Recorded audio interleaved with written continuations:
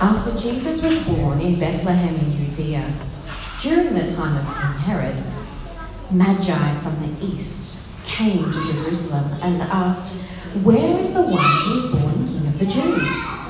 We saw his star when it rose and have come to worship him." When King Herod heard this, he was disturbed, and all of Jerusalem with him. When he had called together all of the people's chief priests and teachers of the law, he asked them, "Where is the Messiah to be born?" "In Bethlehem, in Judea," they replied, "for it is written what the prophet has said. But you, Bethlehem, in the land of Judea, are by no means least among the rulers of Judah. For out of you will come a ruler who will shepherd my people." Then Herod called the Magi secretly and found out from them the exact time that the star appeared. He sent them to Bethlehem and said, "Go, search carefully for this child. As soon as you find him, report to me, so that I too may go and worship him." After they heard the king, they went on their way, and the star, as it had seen when it rose, went ahead of them until it stopped over the place where the child was. When they saw the star, they were overjoyed. On coming to the house, they saw the child with his mother Mary, and they bowed down and worshipped him. Then they opened their treasures and presented him with gifts like gold, frankincense, and myrrh. And having been warned in a dream not to go back to Herod, they returned to their country by another route. When they had gone, an angel of the Lord appeared to Joseph in a dream. "Get up," he said. "Take the child and his mother and escape to Egypt. Stay there until I tell you, for Herod is going to search for the child to kill him." So he got up. He took the child and the mother during the night and left for Egypt, where he stayed until the death of Herod. And so was fulfilled what the Lord had said through the prophet, "Out of Egypt I called my son." When Herod realized that he had been outwitted by the Magi, he was furious, and he gave orders to kill all the boys in Bethlehem in its vicinity who were about 2 years old and under, in accordance with the time he had learned from the Magi. Then what was said through the prophet Jeremiah was fulfilled. "A voice is heard in Ramah, weeping and great mourning, Rachel weeping for her children and refusing to be comforted, because they are no more." After Herod died, an angel of the Lord appeared in a dream to Joseph and said, "Get up, take the child and his mother and go to the land of Israel, for those who were trying to take the child's life are dead." So he got up, he took the child and his mother and he went to the land of Israel. But when he heard that Archelaus was reigning in Judea in place of his father Herod, he was afraid to go there. Having been warned in another dream, he withdrew to the district of Galilee, and he went and lived in a town called Nazareth. So it was fulfilled what was said through the prophets, that he would be called a Nazarene. G'day again, everyone. Scotty's my name. So glad to be with you this morning. I thought today we might start by getting to know one another a little bit. I hope that's not too intimidating for anyone. But they often say that there are two types of people in the world, and which type of person are you? So we're going to find out a little bit about each other now. Let's start with an easy one. Are you the kind of person that prefers sweet food or savoury food? Hands up if you're a sweet person. You enjoyed Christmas dessert. Is that what it's savoury people? You enjoyed Christmas lunch yesterday, right? Yeah. Not yesterday, 2 days ago. When it comes to emails, what kind of person are you? Are you the kind of person that has an inbox with hundreds of unread emails, or a clean inbox? Hundreds of unread emails? What about a clean one? Much more clean inboxes. I like to see that, can I say? When it comes to setting your alarm in the morning, are you the kind of person that has to set 4 or 5 alarms before you wake up, or just the one? Hands up, just one alarm? Just one alarm? What about anyone who has to set 4 or 5 alarms before they wake up? Yes. Good to see those hands up. Well done. What about no alarms? No alarms? Whoa. I don't think that's humanly possible, is it? No alarms. Kevin, are you a robot, Kevin? I don't know. When you're reading a book, are you the kind of person that puts a bookmark in? Or are you one of those people who will turn the corner of the page over and dog-ear the book? Bookmark people? Dog-ears? Turn the corner of the page over? I do this. I turn the corner of the pages over. And I had a friend of who got very angry at me one day when he said, "You cannot do that to a book." This is the one that really divides people though. So, what about no dog-ear and no bookmark? No, nobody does that. Just remember that page you're on. You're on page 89. I'm pretty sure no. Kevin, you're convincing me you are a robot here more and more. This is the big one. We've got to have a certain amount of grace for one another here. Are you a dog person or a cat person? Dog person? Cat person? Okay. Now let's not go to war over this, friends. I know it's a big deal, but we've learned a little bit about one another there, isn't it? Now, those are some choices at different points we make in life. They're not very important really when it comes down to it, even if my friend says I'm bad for dog-earing my book.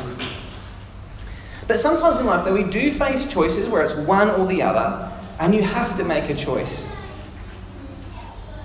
And as we look through our Bible passage today, we're going to be asked that kind of question. We're going to have one choice or another.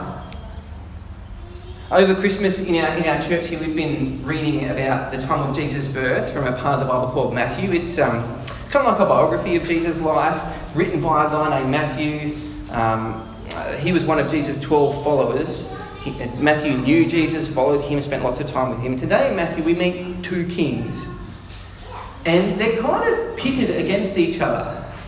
And as they face off, the question, of course, is who's going to emerge as the true king? And as we go through, the question for us is, in life, where does our allegiance lie? You meet these 2 kings in the first 2 verses of the chapter we read before. It's in there in your leaflet, I'm sure you've seen it already. Verse 1 says this: after Jesus was born in Bethlehem in Judea, during the time of King Herod, Magi from the east came to Jerusalem and asked, "Where's the one who's been born King of the Jews? We saw his star when it rose and have come to worship him." See, there's 2 kings, isn't there? There's King Herod. He's the king of the time. He's backed by the Roman Empire. He's basically a puppet king over a chunk of what we call the Middle East today. He's one of the kings. The other king is Jesus, just a newborn. He's called the King of the Jews by the wise men. And our first impressions here are pretty clear that Herod's the real king, isn't he? He's in Jerusalem, the capital city, where the kings live. We later find out that Jesus is just in some kind of backlot, some nowhere place called Bethlehem. Herod is sitting on his throne, but Jesus is just in a manger, a trough for animal food. Herod's the one with the real power here. That's what it looks like when we first open the chapter. But as you go through the chapter, time and again, you keep hearing, no. Matthew's showing us, actually, the crown is already on the head of Jesus. You see this, it kind of starts when the wise men come, the Magi. These guys are likely Babylonian, perhaps Arabian.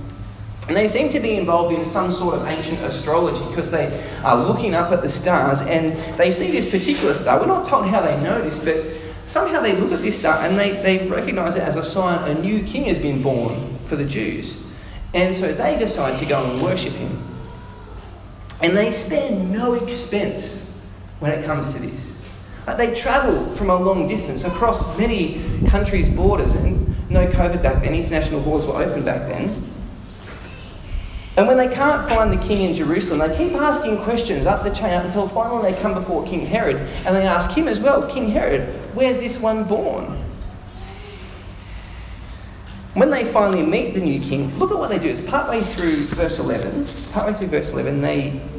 They bowed down and worshipped him. Here are these men, they're wealthy elites. And when they see this small child, they get down on their knees and they lean over and bow down to just a small child. It's extraordinary. But even that doesn't cut it off. There's still more. They give him some very precious gifts. Like, this isn't just your socks and undies kind of throwaway gift at Christmas time. It's gold, the most precious metal. Frankincense. In ancient times, something used as a perfume. Even for in the medical world, they use this. Myrrh. It's got lots of uses. Perfume, embalming, used to anoint people. 3 very, very precious things. The Magi, the wise men, they come to worship Jesus, and they spare no expense on this at all. That's not how they treat Herod. How they treat Herod? Well, initially Herod asks them to come back, to tell him where this baby king was born. But the wise men are warned in a dream not to go back to Herod, and they have no problems. They've got no qualms at all about skipping out and ignoring him. You see, the way that the wise men, the Magi, treat these 2 kings makes it very clear. They're convinced that only one king is worth their time. Only one king deserves their devotion, and so they give it to Jesus. And afterwards, the hunt begins. In verse 8, you see Herod express his desire to worship Jesus, but as things move along, you find out that he doesn't really want to do that at all. A bit of background on Herod. I mentioned before, he's like a puppet king for the Romans. He's king over a large part of the land called the modern-day Middle East. But he had a history of being a tyrant. He wasn't a nice guy. So as he was getting closer to dying, in his old age, he had lots of prominent people arrested and locked up. And he ordered that when he died, they were to be killed, because he wanted to make sure that at his death there was lots of public mourning. This is not a sane man, is it?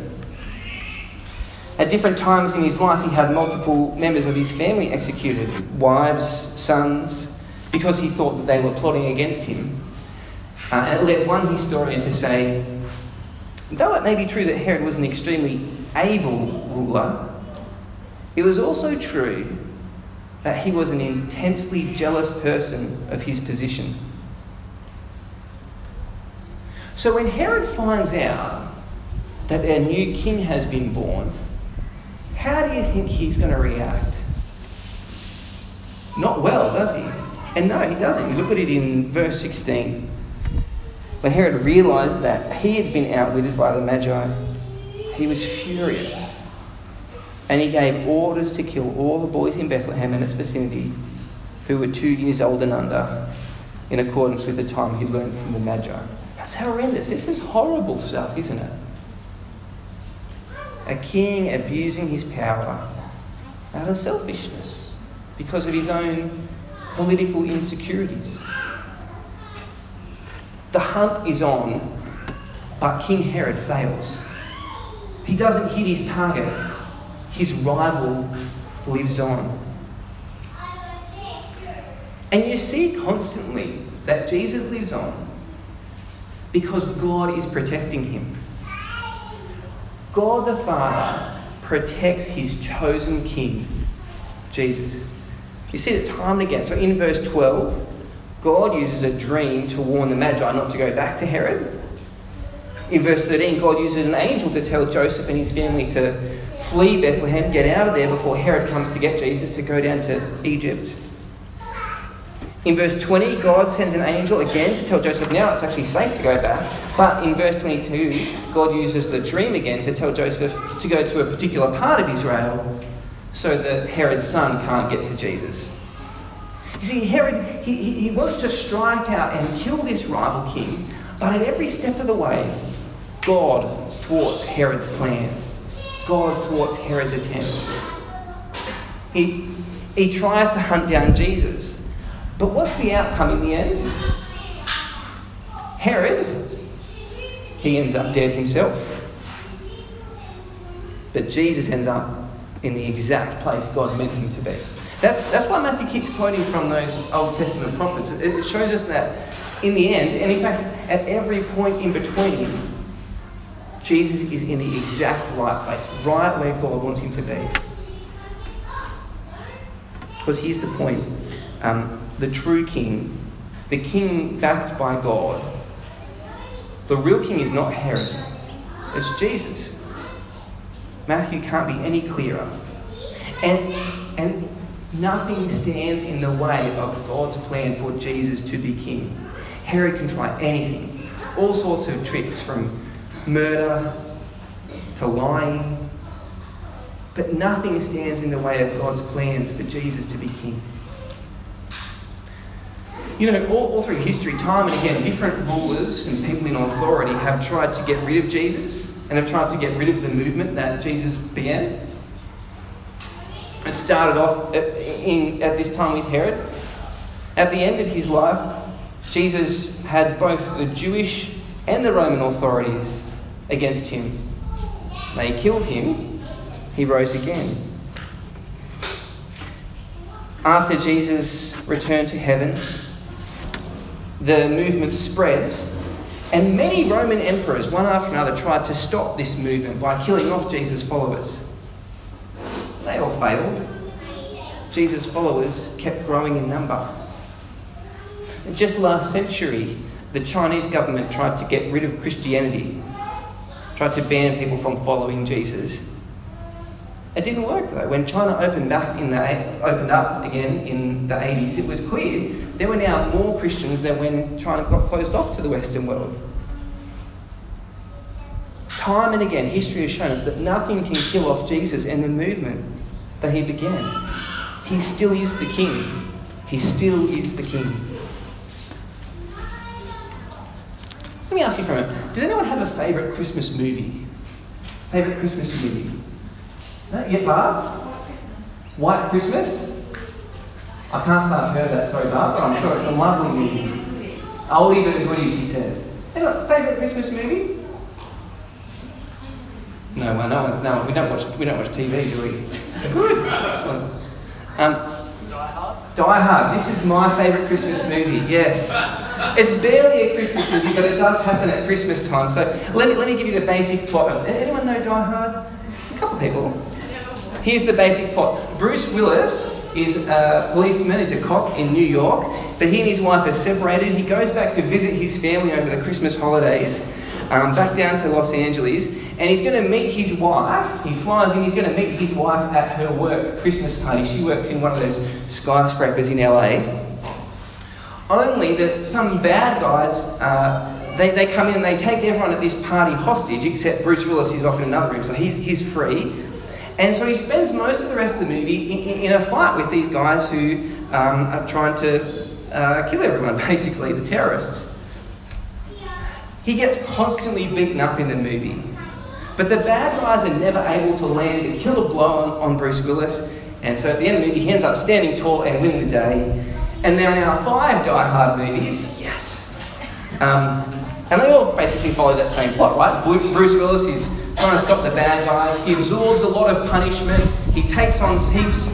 But in the end, nothing can actually stop him from winning. Now, stick with me here. But in some ways, Jesus is kind of like Bruce Willis in Die Hard. Hey! Oh, yeah, everyone loves it, yes.